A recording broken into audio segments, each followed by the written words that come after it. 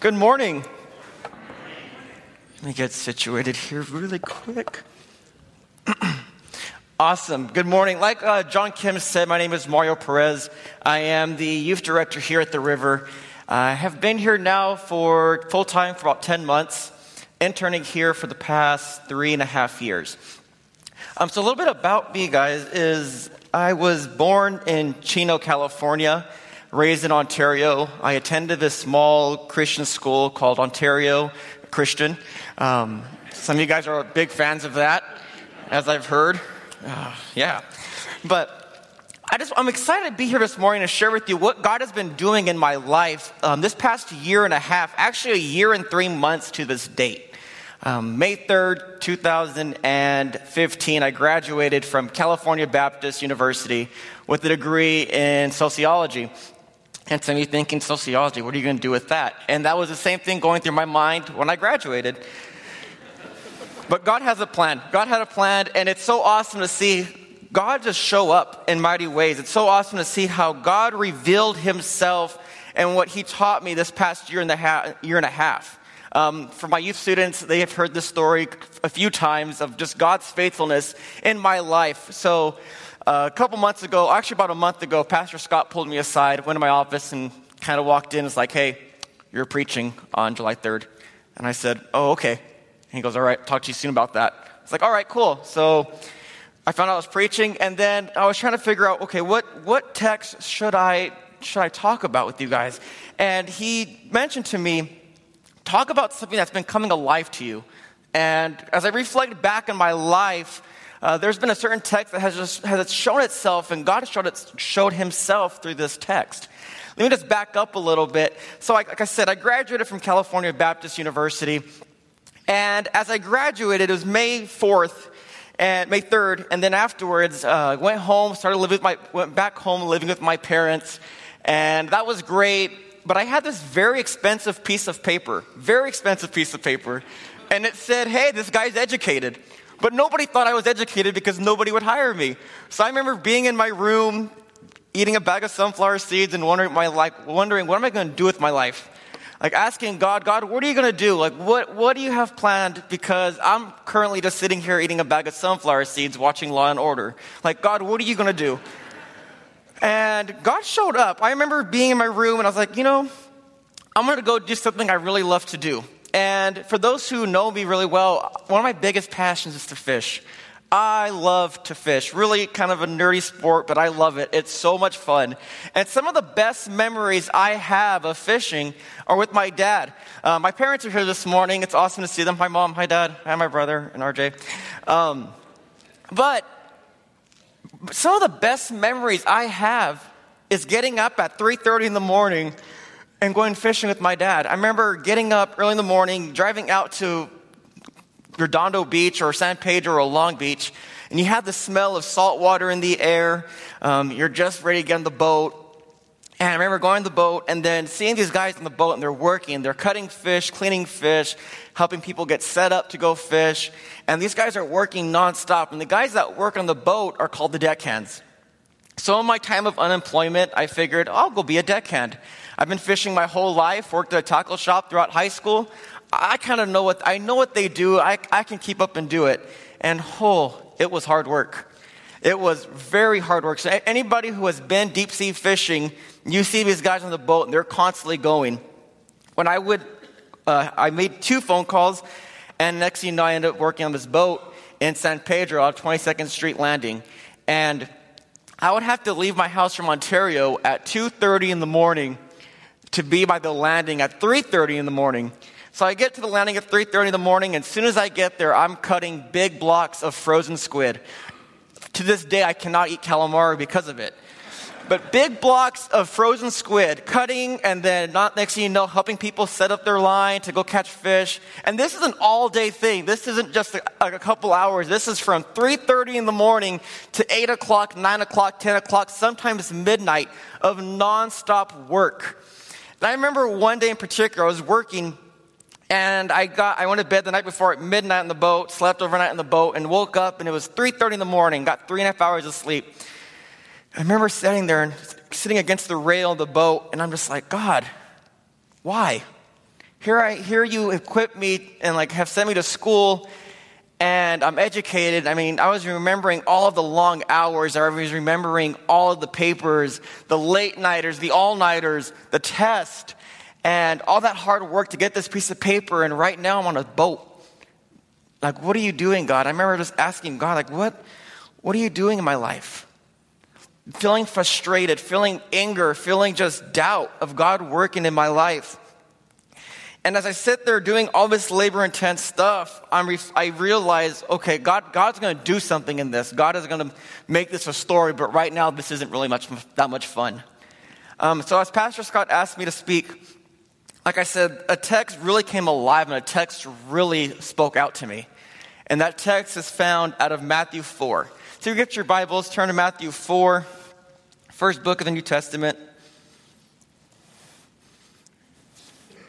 And last week, if you were here, Pastor Brian Vandertag spoke. And one thing I grew up in the church, he was a pastor at Crosspoint CRC. And one thing I love doing was, as we read God's word, can we please stand together? So if you get there, Matthew 4, verses 18. So if you turn there, please stand as we read God's word. Hear the word of the Lord. As Jesus was walking beside the Sea of Galilee, he saw two brothers, Simon called Peter and his brother Andrew. They were casting a net into the lake, for they were fishermen. Come, follow me, Jesus said, and I will make you fishers of men. Verse 20. At once they left their nets and followed him. Going on from there, he saw two brothers, James, son of Zebedee, and his brother John. They were in a boat, and their father Zebedee, preparing their nets. Jesus called them, and immediately they left the boat and their father and followed him. This is the word of the Lord. Thanks be to God. You may have a seat. So what we see here are these fishermen, okay? So fishermen during this time, fishing is a very prosperous industry during this time. But it required lots of hard work. It required working from sunrise to sunset. And we see two sets of fishermen here, two sets of brothers. And for fishermen, in order for someone to be a fisherman, they either had to do two things. One, they didn't continue education. They went to school for a period of time and they stopped, either on their own choosing, or the second thing, they weren't asked to study under a rabbi. So we see these brothers that are working. They're out, they're casting their nets, they're in this giant sea, and they're fishing. They're trying to make a living. They probably weren't accepted. Fishermen weren't seen as very highly respected people. In fact, they were seen as kind of low, bottom tier people. They weren't, like I said, they weren't respected. And they probably didn't do a whole well in school, or they just didn't like school. So we know that their past and their current circumstances, their past they had as children, and their current lifestyle now as fishermen doesn't really give them much room to venture off to do anything. They're kind of stuck in this place of working. They're stuck. They can't do anything else.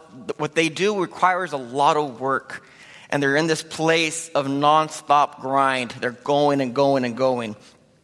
And what they were good at, guys, required lots of work. Like I said, it was a sunrise to sunset.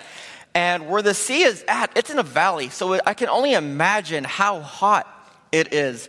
The heat and me don't really get along. I got heat exhaustion a few days ago, and that drained me.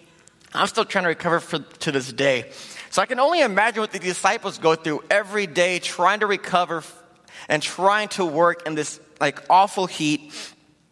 And it's a lot of prep work. So when they prep, they have to get the nets ready. They have to know where the fish are at. And they have to set their boats out. And as fishermen, these guys are young. We see these fishermen are young. One set of brothers, they're probably maybe late teens, early 20s.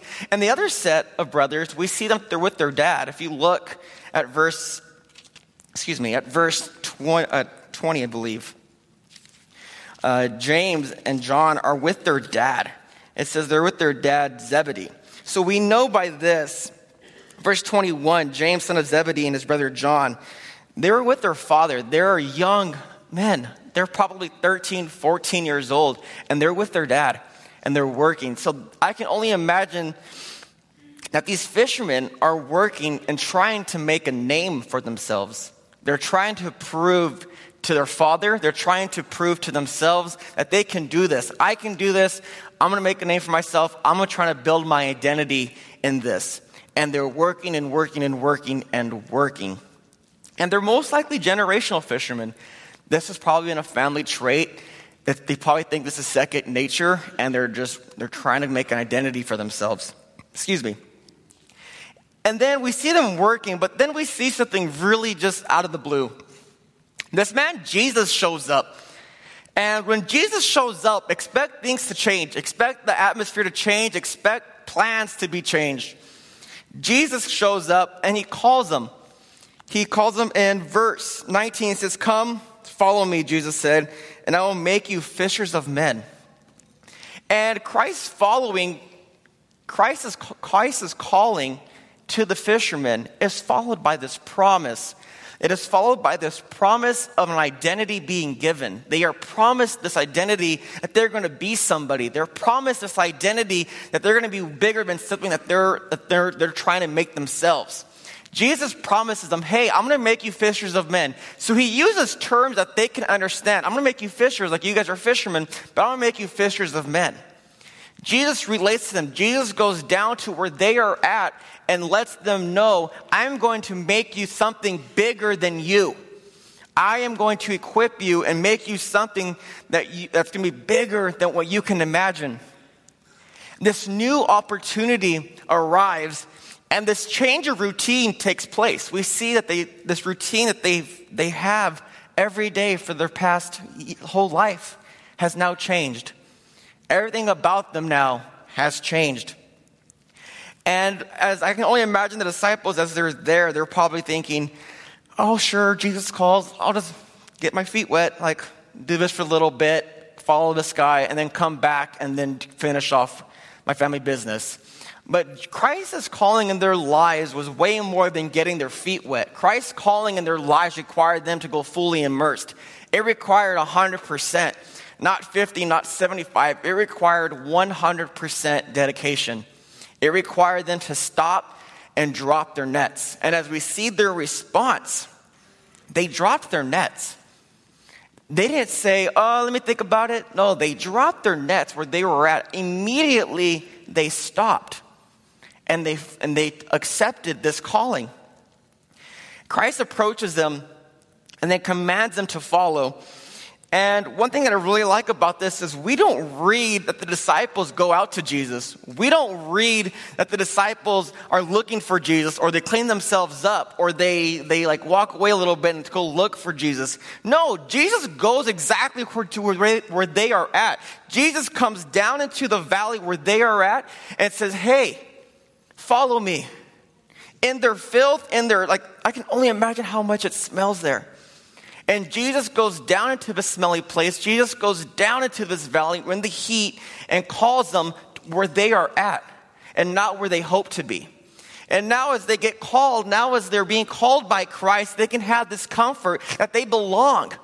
They belong to somebody. They belong part of something bigger than themselves. That their comfort is not found in their work. Their comfort is found in what Christ calls them to do. And as Christ calls out, he promised to equip them.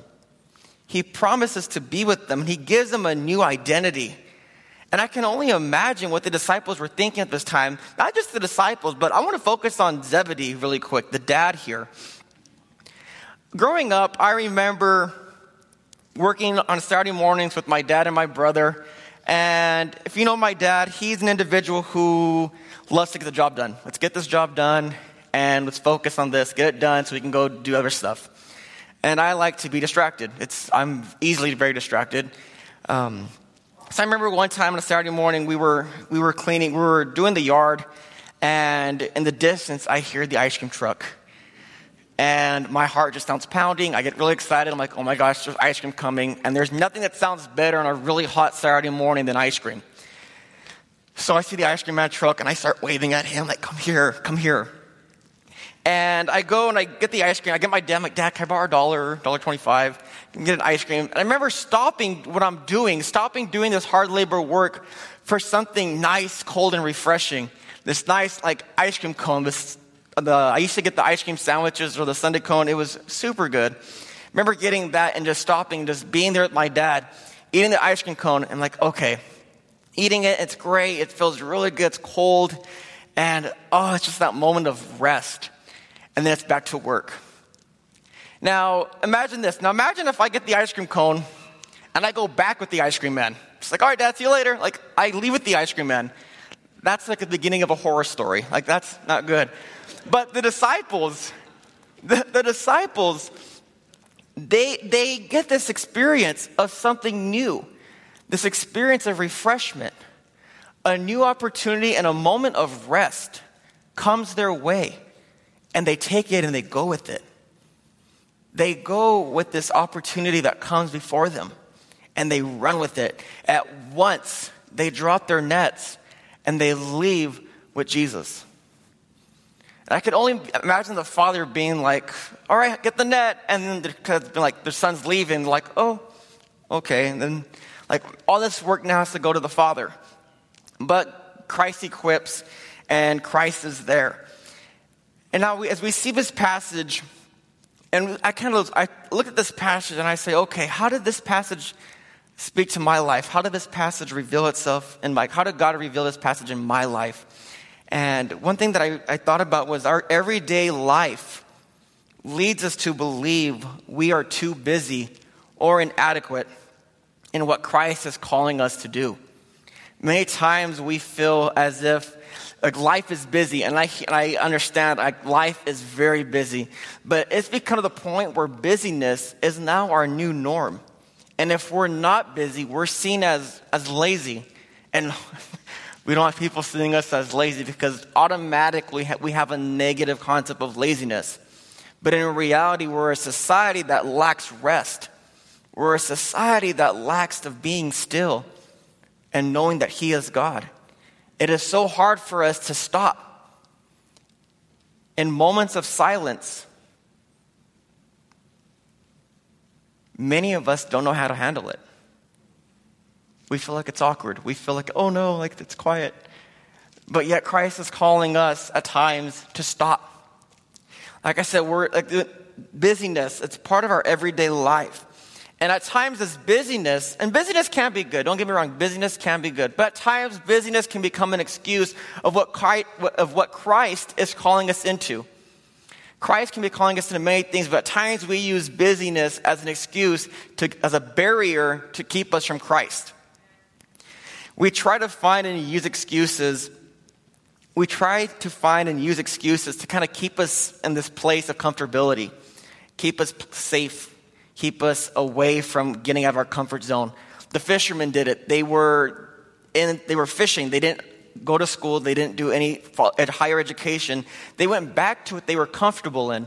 And so many of us here at times like to do that. We like to go back to a place of comfortability, what we're good at, what we're known in, and what we can do, and we stay there. We just like chilling there. It's great. I know my circle. I know who I can talk to, who I don't talk to. I know my capability. I know what I can do. So we return to these places of comfortability.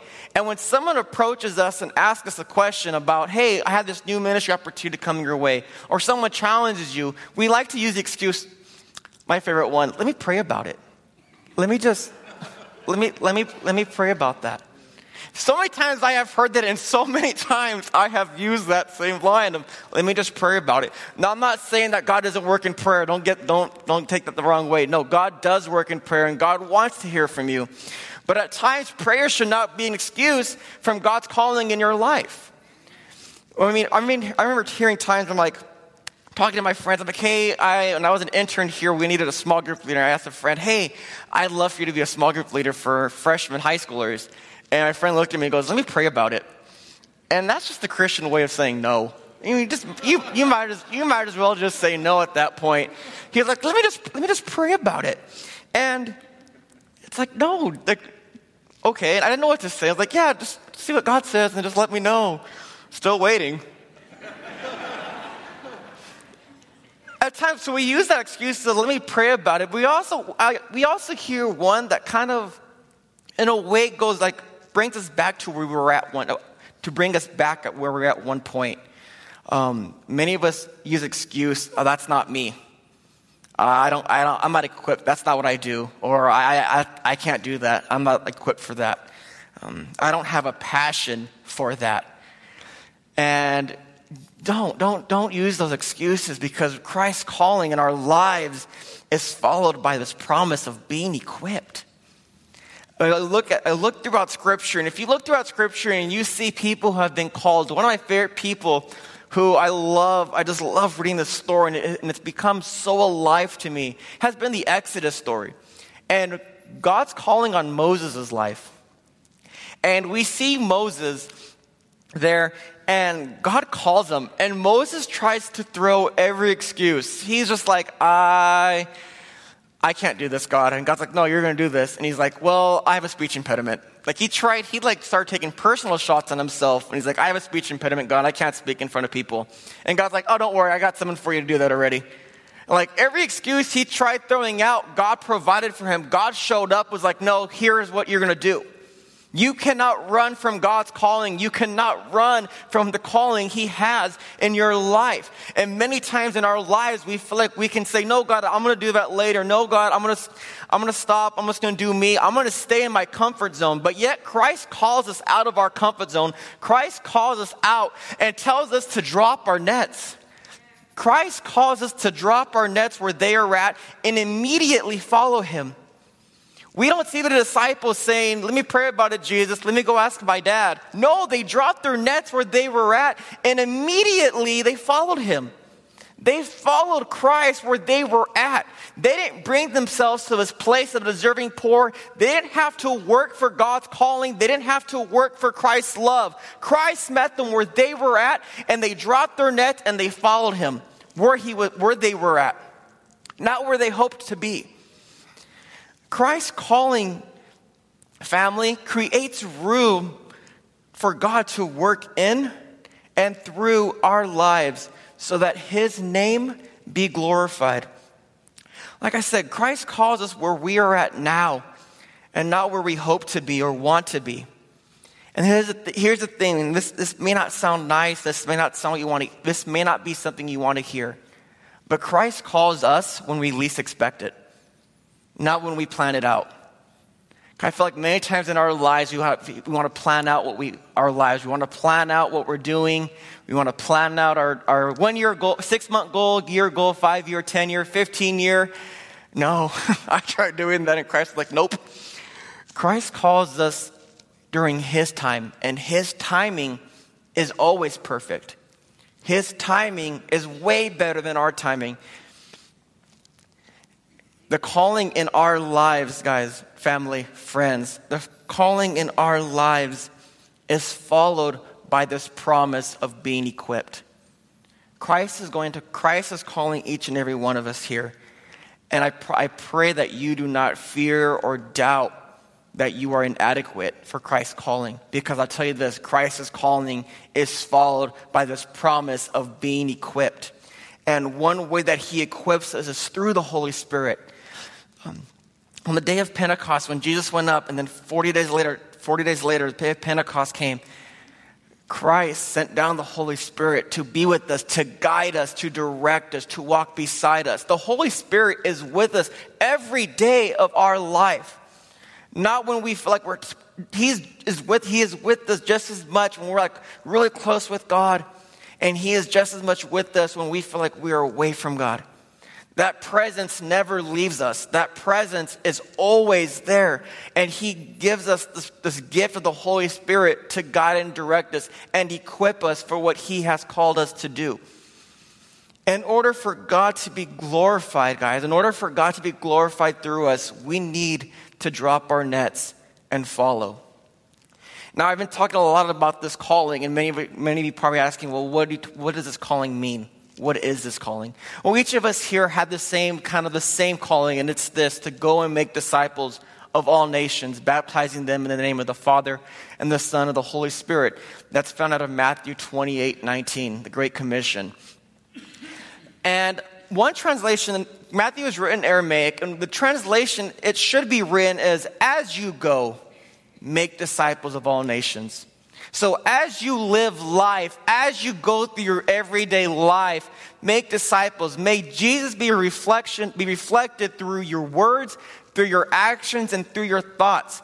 That is our base calling. And for some of us here, our calling is that and a little more. Some of us here, our calling is to have a deeper relationship with Christ.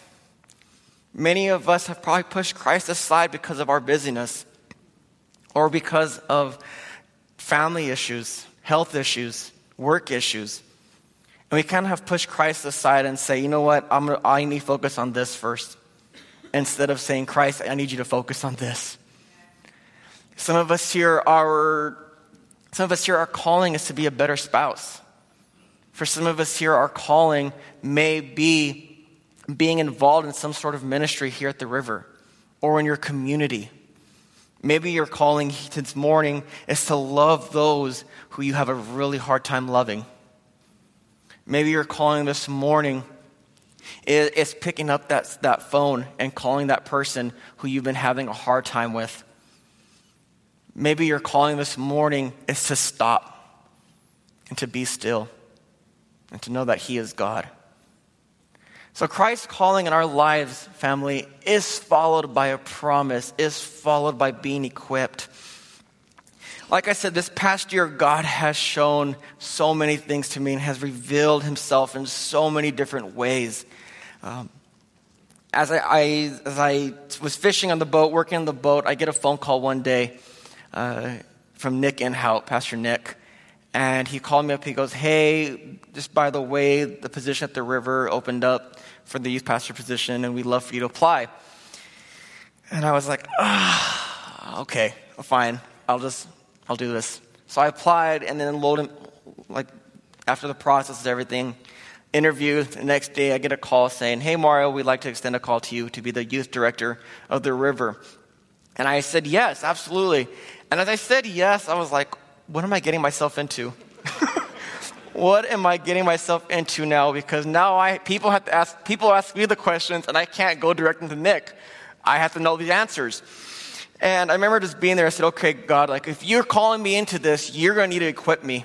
You're going to need to give me the strength and the patience to do this position, because I can't do this by myself. And God has shown up in such marvelous ways this year. Being in the youth ministry and seeing God work in the lives of our youth has been so awesome, has been so exciting to see. A couple weeks ago, we went to this camp called Camp Dunamis. And Camp Dunamis is run by our classes, California South, classes, Greater Los Angeles area, and classes Red Mesa out in New Mexico. And there are well over 30 churches represented at this middle school camp. Okay, middle school camp, 30 churches represented. And let me just tell you this, when you get 160 middle schoolers in one room praising God, there's no better sound than that. There's no better sound than hearing 161 voices all in one accord giving praise to their Creator. God showed up that week. And I'll tell you what, there were a few students that came to mind as I was preparing this that stopped and listened to God's call. One student in particular, I remember talking to him, and one of the nights, we have a night where we say, hey, if you need Jesus as your Lord and Savior, or you've been pushing Him aside, we'd love to pray for you. Kind of a dedication night. And one of the students in particular that came to mind was one of the first ones that was up and was ready to receive this. And I said, what do you feel? And he goes, God's love. And I feel God's love pulling at me. Middle schoolers are experiencing God's love in their lives, and they too are experiencing this calling, and they too are dropping their nets. I don't know you, but middle schoolers worry about what people around them are saying. We all naturally do it. We're afraid of what people around us say, and so we limit ourselves because of that. These middle schoolers didn't care who was around them. They didn't care who was watching. They were the first ones up to say, you know what, I need Jesus. I need Jesus. I want this. I accept this calling in my life. And to see lives transformed, to see God work in the lives of middle schoolers that week will forever be engraved in my head. It was such a powerful week of God moving, of God working. And these students leaving down the mountain on fire, passionate, excited for Christ. Because they stopped and they dropped their nets. They dropped their nets of people's expectations around them. And they didn't care. And they said, okay, Christ, do your thing. Now, as we close, as you guys go out this week, as you guys even go out starting now, what is Christ calling you? What are the nets in your life that Christ is asking you to drop? You know them. I don't. I know the nets that I need to drop in my life. But Christ is calling each and every one of us. Like I said, it might be a deeper relationship. It might be starting a ministry or being involved in a ministry or loving those who it's really hard to love. But as you get called, remember this: Christ's calling in our lives is promised by being equipped. Christ is going to equip you. Our God is faithful, and our God loves, and he will be with you. Let's pray. God, we thank you so much for your love. We thank you, Father God, for loving us when we don't deserve love. We thank you, Father God, for calling us in our sin, in our doubt, in our fear. And we pray, Father God, that as we leave this place today, that you be with us, that you guide us, that you direct us. May you be glorified through us, Father God. May we drop our nets where we are at now, and may we follow you. God, we love you and we worship you. And in Jesus' name we pray. Amen.